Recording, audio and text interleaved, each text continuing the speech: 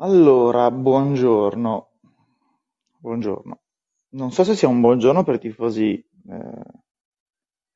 dei Nets e dei Suns. Credo che sia un buongiorno per i tifosi dei Lakers.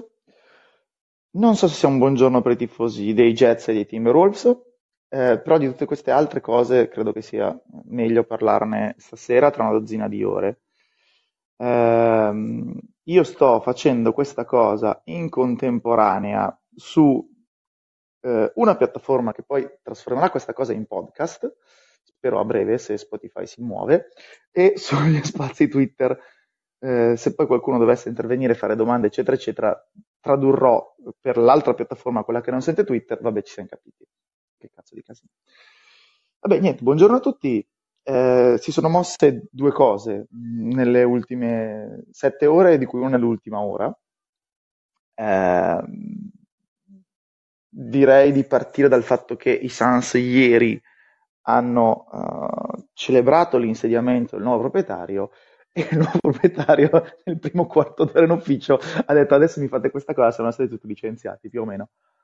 Come ho scritto prima su Twitter, questa è una regola abbastanza ferrea, pensiamo, e non vale solo per i proprietari, anche se ovviamente per i proprietari è più forte, pensiamo a cosa ha fatto per rimanere nelle trade di stanotte. Tim Connelly è appena diventato il POBO, President of the Basketball Operations dei Timberwolves, cioè lo scambio per Gobert. Quindi quando una figura di quella rilevanza si insedia, succedono spesso cose. Qui si è insediato il proprietario e ce ne siamo accorti. Eh, Credo che i Nets non avrebbero ceduto Kevin Durant e lo sappiamo per certo, riferito al passato recente, per cosette. Hanno in pratica preso tutto quello che volevano e potevano prendere dai Suns, cioè quattro prime non protette in tutti gli anni dispari da qua in poi. La prima ovviamente sarà una scelta molto marginale perché la 2023 dei Suns sarà una, diciamo 20-25, una cosa così. Però con la prospettiva di andare meglio in futuro, Suns che peraltro però insomma hanno tenuto Ayton e Booker. Ora possiamo pensare un sacco di cose di Ayton. Che i Nets non l'abbiano voluto inserire in questo scambio dice tanto di Claxton, ma dice anche un po' di Ayton. Però resta pur sempre un giocatore giovane che ha davanti almeno 5 anni di carriera, ha buon, medio, alto, fate voi livello. Quindi con Booker poi non ne parliamo, quindi comunque è del tutto possibile che anche invecchiando Chris Paul, e ci siamo già, invecchiando Kevin Durant, non manca tantissimo, le scelte dei Suns si rivelino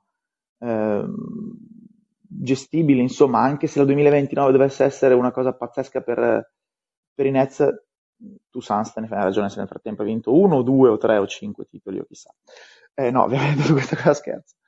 Eh, Bridges e Johnson sono ovviamente dei comprimari validi, ma gente che cedi senza farti mezza domanda. Se hai davanti Kevin Durant, la possibilità di affiancarlo a Booker.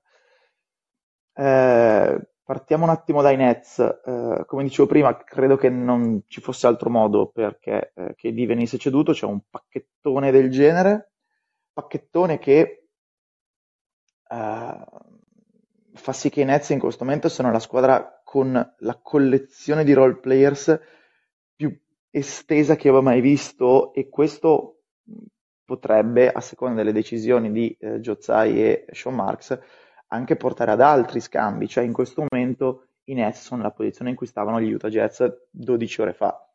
Hanno una squadra strapiena di role player validi, strapiena, e potranno monetizzare alla grande se dovessero decidere o di tankare o di fare un po' di pulizia, che sono tanti, oppure sono come i Pelicans e come i Jets stessi e come i Thunder nella posizione ideale per prendere una star se dovesse liberarsi, perché hanno una valanga di asset a disposizione.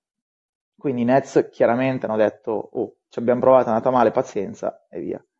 Per i Suns io credo che questa sia una no-brainer, cioè sì, forse potevi provare a pagarlo di meno, ma no, hai preso Kevin Durant. Hai preso Kevin Durant e basta.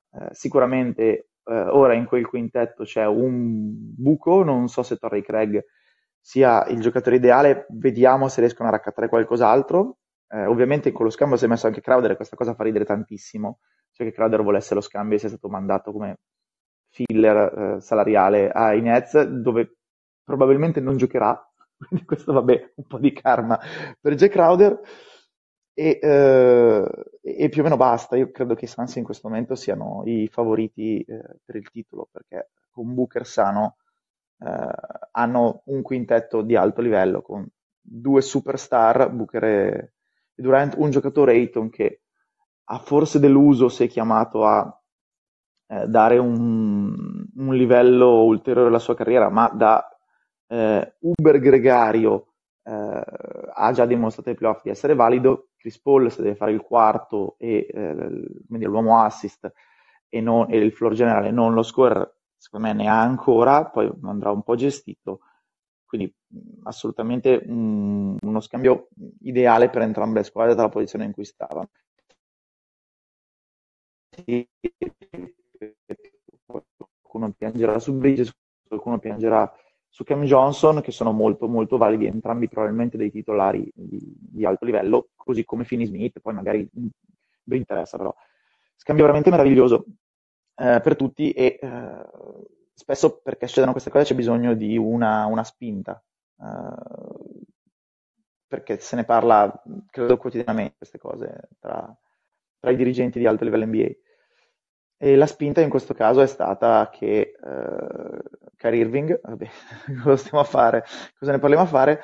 È stata, se vogliamo, anche che i Lakers si sono mossi cedendo Westbrook, che molti tenevano insomma un pochino sotto controllo perché era il contratto in scadenza più grosso dell'NBA e non dico fosse obbligatorio, ma era logico pensare che per alcuni scambi si potesse passare da lì per far tornare diversi conti. E quindi qua sono saltati tutti i tappi e poi, ripeto, l'insediamento del nuovo owner dei Suns che ha dato il colpetto decisivo. Eh, Tanti saluti a Robert Sarver, nel senso che questo appena arrivato ha già fatto per la franchigia più di quanto Sarver abbia fatto in non mi ricordo neanche quante decine di anni senza tutti i contro. E più o meno per direi l'introduzione a Kevin Durant ho dato. Ovviamente chi è su Twitter, se ha voglia e la possibilità, capisco che l'orario e l'occasione non siano il massimo, a me è andata di culo, nel senso che stamattina inizio tardi, se fosse stato ieri o domani il cazzo, però ogni tanto il tempismo aiuta. Se qualcuno vuole intervenire sa come si fa. Per tutti gli altri adesso vedo, ripeto, chi ascolterà in podcast, vedo come fare eventualmente in caso di interventi. Se nessuno vuole intervenire, intanto vado avanti io con, vabbè, Josh Hart a New York è un chi se ne frega medio. Josh Hart in questa stagione è un pochino deluso perché sostanzialmente ha smesso di voler tirare nonostante le percentuali dagli angoli siano positive. E come spesso si dice in queste occasioni, la volontà di tirare è quasi più importante della capacità di segnare perché la difesa si adatta. Se tu tiri il 45% dall'angolo ma tiri una volta a partita, la difesa non frega assolutamente niente di te. Se tiri il 35 ma tiri 10 volte, ha un impatto decisamente superiore.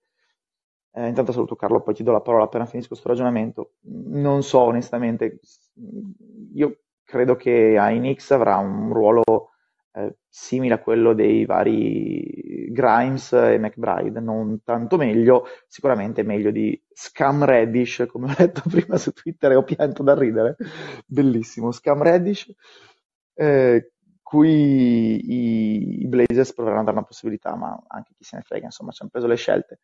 Eh, Non so se questo dica più dell'ascesa di Trenton Watford e della disponibilità di essere Little che del desiderio dei Blazers di smontare, anche perché sono andata una bella partita. Non ho idea, credo che potessero insomma cedere abbastanza facilmente Josh Hart. L'altra cosa, quella dei Lakers, magari la vediamo dopo. Carlo, intanto intervieni, così mi dà una mano.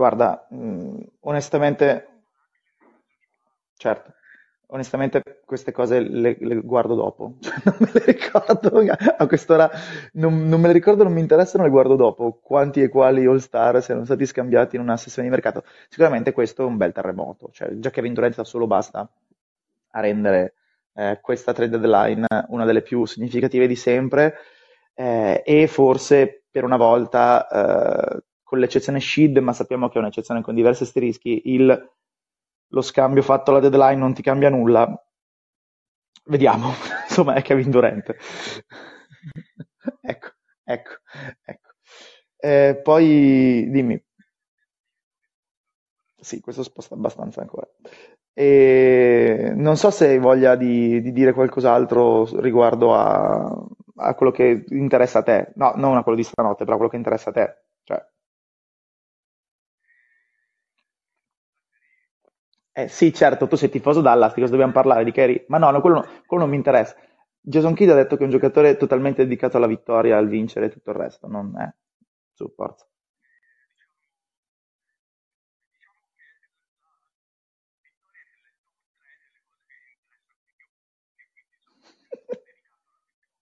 Sì.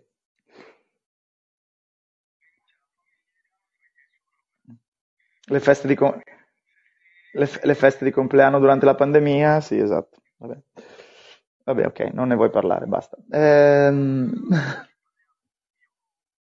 Stanotte l'hai vista? Stanotte l'hai vista? Ok.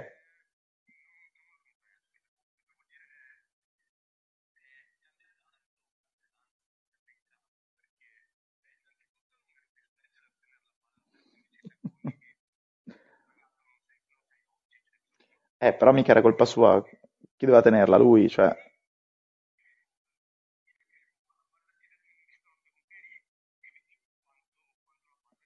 No, certo, certo, certo.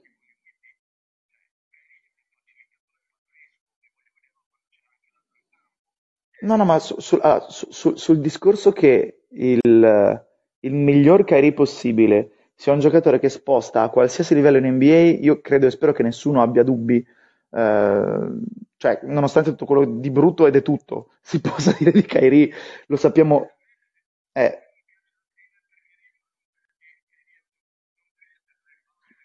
Esatto, il giocatore di basket Kyrie è assolutamente un fenomeno, al di là poi del famoso discorso che piace ai giocatori perché segna i tiri difficili e tutto il resto. Kyrie ha dimostrato diverse volte che nella sua serata migliore sposta tutto, ma poi non lo affrontiamo oggi.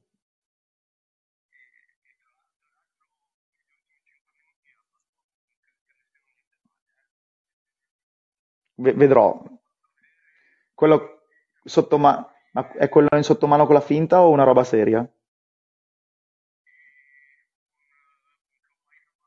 Ok, quell'altro, sì, ok, no, l'ho visto, l'ho visto, l'ho visto, l'ho visto, l'ho visto, l'ho visto. Nelle quattro cose che ho visto al volo prima di dedicarmi a sta roba, l'ho intravisto.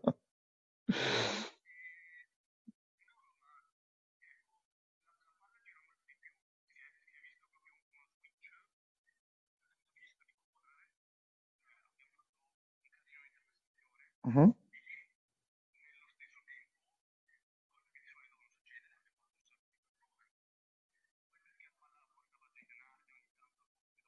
Che è un altro pazzo,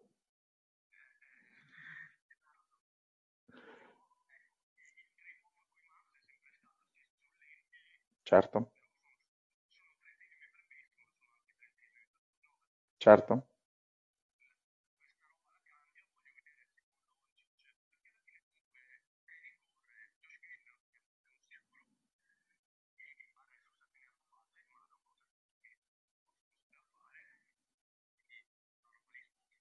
assolutamente.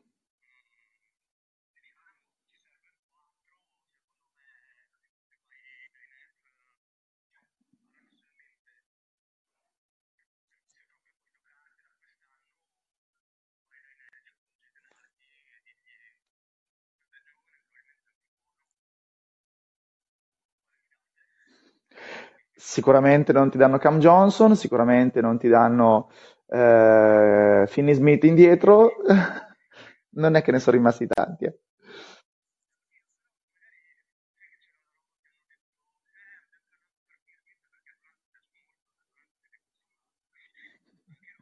Vabbè, ma queste sono sempre, sai.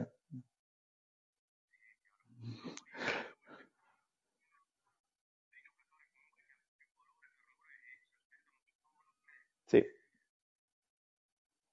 sì, sì. I Nets, i Nets sono curioso di vederli perché avranno uno tra Dewey e Cam Thomas con la luce più verde della storia dell'universo e poi 87 difensori e role player che spereranno di vedere un pallone ogni tanto. Bellissimo. Ecco, volevi un 4?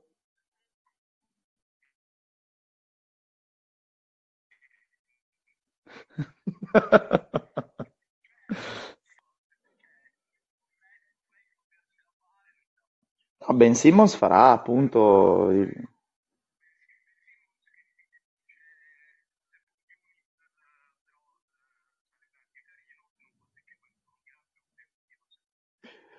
Ben Simmons con Seth Curry, Joe Harris e Finney Smith e Cam Johnson mi piace. Poi devi farla funzionare, ma mi piace. No, questo è fuori discussione. Questo è fuori discussione.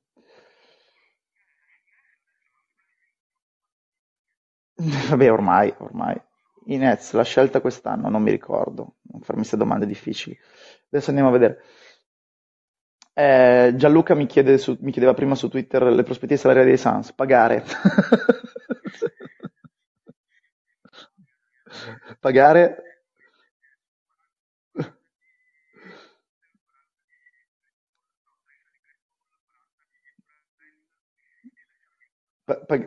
Pagare la luxury tax. Esattamente. Pagare la luxury tax sono le prospettive dei Suns. E lo fa volentieri, insomma, non è che... cioè, in questa stagione ho visto prima Bobby Marks parlava di un aumento tipo di 40 milioni di tassa. Quindi pagare. Pagare assolutamente. Certo. No, beh, c'è Jay Crowder se vuoi un 4. Vuoi Jay Crowder? Però che salari dai fuori per Jay Crowder? Powell.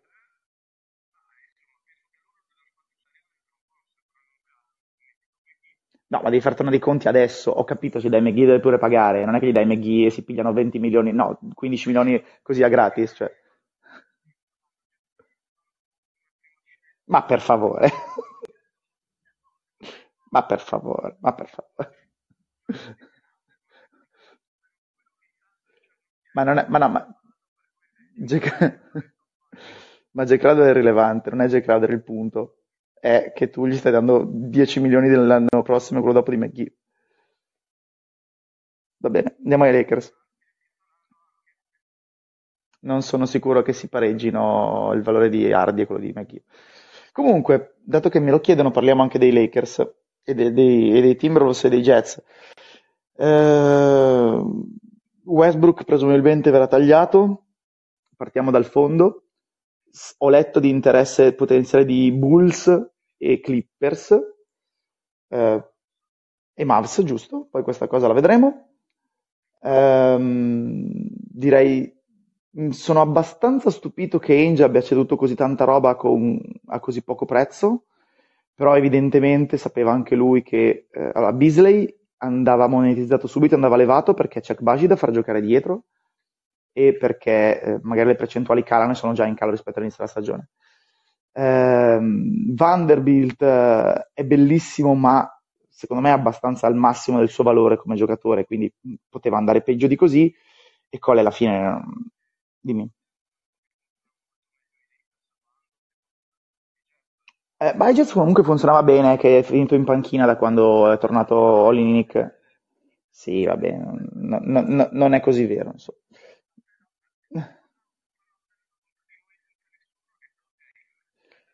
Questo è vero. Questo è vero. Comunque, vabbè, ripeto, sono un po' stupito, però alla fine ci hanno preso quella prima scelta. La cosa particolare è che quella prima scelta dei Lakers è protetta 1-4 nel 2027 e poi diventa subito 4 secondi, e quindi i Lakers potranno cedere subito eventualmente la loro altra prima scelta. Il che ne fa, vabbè, e tanti saluti a Conley, grazie di tutto il pesce, no, nel senso, ottima carriera anche agli Utah Jazz dopo quelle Grizzlies, però ciao, insomma, il tempo era andato, pazienza. E senza Conley, tra l'altro, i Jets avranno Clarkson e Sexton praticamente per corso titolare, lì si ride e si è già riso un po' stanotte. Quindi sì, i Jets sono destinati ad andare molto giù, non so se giù tipo oltre i Magic o livelli del genere, ma molto giù. Vedremo. Guarda che i Magic, no,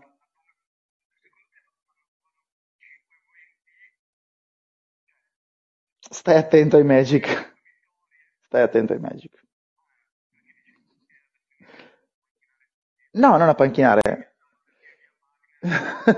Non a panchinare, hanno un po' di gente banchiera ha preso il rookie wall, cose così, sì, vabbè. Si renderanno conto che non arrivano al decimo e la danno su.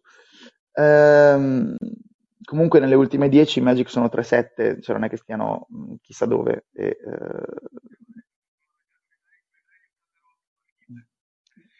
Vabbè. In ogni caso, questo per i Jets. Per i Timberwolves mi sembra una cosa abbastanza automatica da fare in ottica Gobert e Towns, perché da quando Russell faceva, tra molte virgolette, il 2, cioè il giocatore off the ball, con palla in mano a Anthony Edwards e a Kyle Anderson, le sue pressure hanno schizzate in su e la sua efficacia era decisamente migliorata. Quindi il D'Angelo Russell di inizio stagione è sciagura, palla in mano. Il D'Angelo Russell di questi ultimi 2 mesi molto positivo. Tra l'altro i Lakers dovrà giocare spesso con Schroeder oltre che con LeBron, perché se gli dai palla in mano da solo sei un punto a capo, ma ai Lakers arriviamo dopo.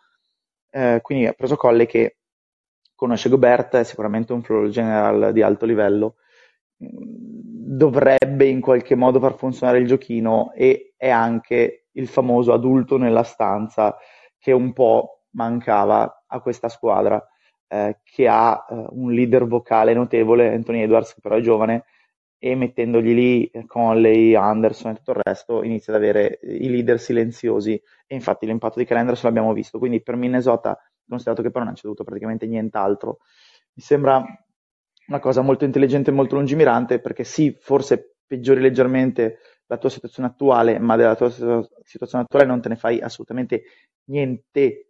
Cioè, chi se ne frega se adesso i Timberwolves andavano bene. Esatto, chi se ne frega se adesso i Thunder, sì, ciao, i Timberwolves andavano bene. Ehm, Passiamo ai Lakers. Ecco, sicuramente hanno provato a trattare per l'estensione di contratto, ma lui evidentemente aveva delle prospettive per se stesso un po' diverse da quelle che avevano i Timberwolves per lui. Quindi ciao, tanti saluti, alla prossima. Altra cosa ovviamente è per i Lakers, Pelinka ha ceduto praticamente 5 seconde scelte, perché se questa la vediamo come una prima marginale, sono 4 secondi, vediamola anche come una prima marginale, ha ceduto abbastanza poco e ha preso 5 giocatori giovani e che possano rimpolpare un pochino il roster, perché Russell, Vanderbilt, Beasley, Hachimura e chi mi sto dimenticando, ne manca uno.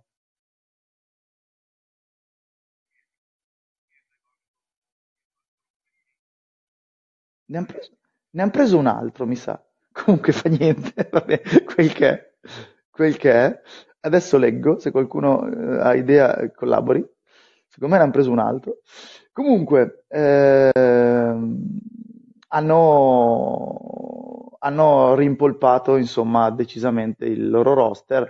Hanno preso, come diceva prima anche Delio su Telegram, 4 giocatori che stavano nei primi 7 di una squadra che ha fatto i playoff l'anno scorso e per loro è assolutamente mana dal cielo. Vanderbilt è un giocatore fantastico da mettere in campo insieme a LeBron e Anthony Davis quando Davis fa il 5. Ti dà la possibilità, ti dà comunque la possibilità di avere, di usarlo come cambio, quindi di partire grosso, così Anthony Davis è contento perché gli metti davanti il Thomas Bryant del caso. Beasley è un tiratore eccezionale, poi ha altri problemi, ma come tiratore eccezionale con LeBron ti diverti, e Russell è un altro tiratore eccezionale, quindi in questo momento i Lakers hanno riequilibrato alla grande il loro roster, poi siamo sempre lì. Hai bisogno che LeBron e Anthony Davis facciano entrambi gli All-NBA per avere una chance di titolo, però considerato quanto hanno speso, come stavano messi, come stanno messi adesso, hanno migliorato in modo incredibile il loro roster ed è, mi sembra, un trionfo di Pelinka che si è preso giustamente merda a vita. Probabilmente questa roba resterà irrilevante perché i Lakers magari non passano neanche un turno ai playoff e come ho letto prima su Twitter questa roba sarà l'equivalente di quello che fecero i Cavs quando presero Larry Nance, buono ma che non andò benissimo. Chi altro c'era lì dentro? Rodney Hood e sta paccottiglia di gente qua. Però se non altro hanno usato bene gli asset a disposizione, quindi per quanto hanno speso e quanto hanno preso, mi sembra George Hill, Jordan Clarkson, Larry Nance e Wood a Cleveland, a quella volta là, mi sembra una trade assolutamente vincente per i Lakers e per Pelinka, che quindi si è guadagnato un altro rinnovo di contratto, quindi Pelinka presidente dei Lakers per altri 15 anni. Prego.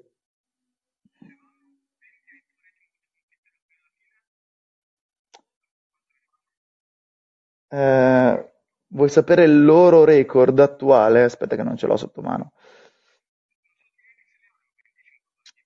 Allora, i Lakers adesso sono 25-30, quindi hanno 27 partite alla fine, devono vincerne 23 per andare 48. 23-4 è un po' ambizioso, secondo me. 23-4 è un po' ambizioso.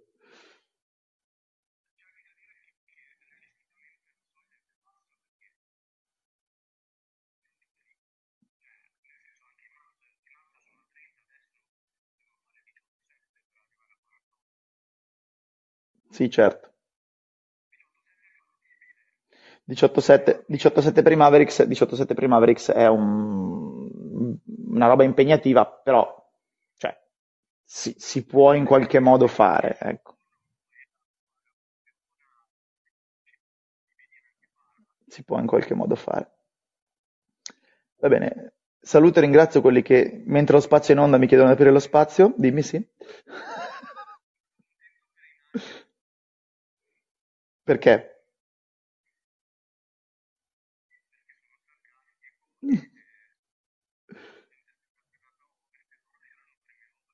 Vabbè.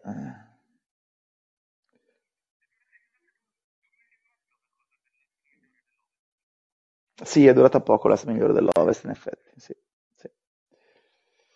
Va bene, io ovviamente intanto dopo cercherò di aggiustare in qualche modo quella specie di podcast che sto facendo dall'altra parte. Spero si capisca. La prima parte è chiara, poi dopo vediamo, insomma. Ehm, Non so, ci sono altre cose, se no dopo mezz'ora io ho considerato l'orario e la giornata me ne andrei anche. Ci sentiamo poi stasera alle 21:30 sul Twitch di Backdoor Podcast per parlare di tutto il resto. Prego.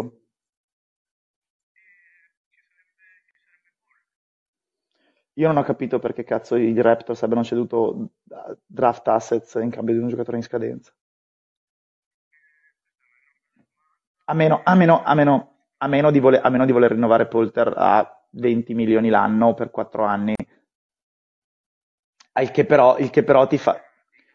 E, ascolta, allora, se tu cedi, è una prima protetta e due seconde, non mi ricordo cos'era. Ok, se tu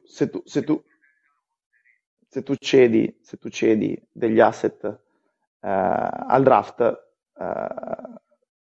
in linea di massima è perché hai intenzione di eh, fartene qualcosa di quel giocatore, cioè o te lo tieni o ci fai insomma nel futuro o provi ad andare ai playoff quest'anno. Se vai ai playoff quest'anno cedi la scelta, vabbè, insomma, queste sono altre cose. Non cedi draft asset se non hai queste intenzioni. E però la domanda mia è: ma come cazzo li metti in campo insieme Poltel, Siakam e Barnes? Sì, grazie. Sì,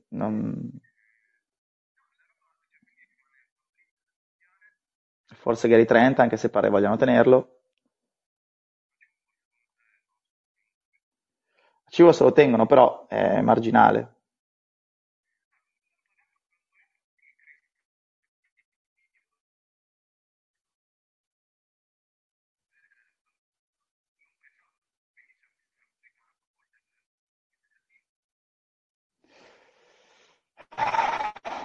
Non so cosa dire.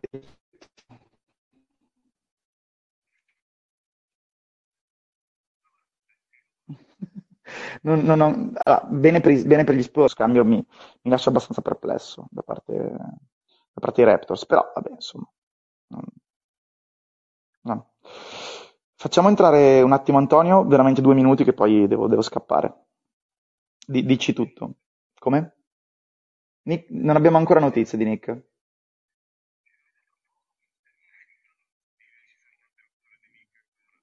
Io sento solo un grandissimo ridondanza e mi batte qualcos'altro. E ci sarà un eco, avrà delle cose aperte.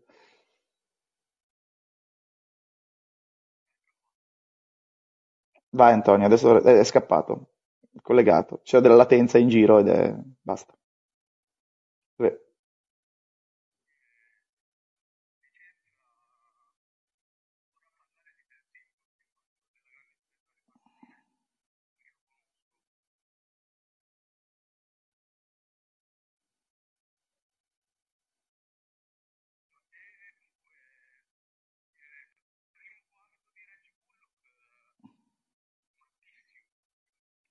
nel senso che...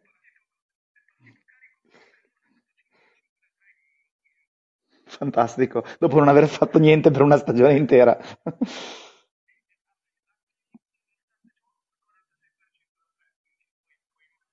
Molto bene, molto bene. Vabbè, niente, devo andare, quindi mi spiace per Antonio che non ce la fa, ma via. Grazie a chi ha ascoltato su Twitter, ovviamente resta disponibile. Grazie a chi ha ascoltato la porcheria che verrà fuori su un podcast, ma adesso provo a sistemarla. E ci sentiamo.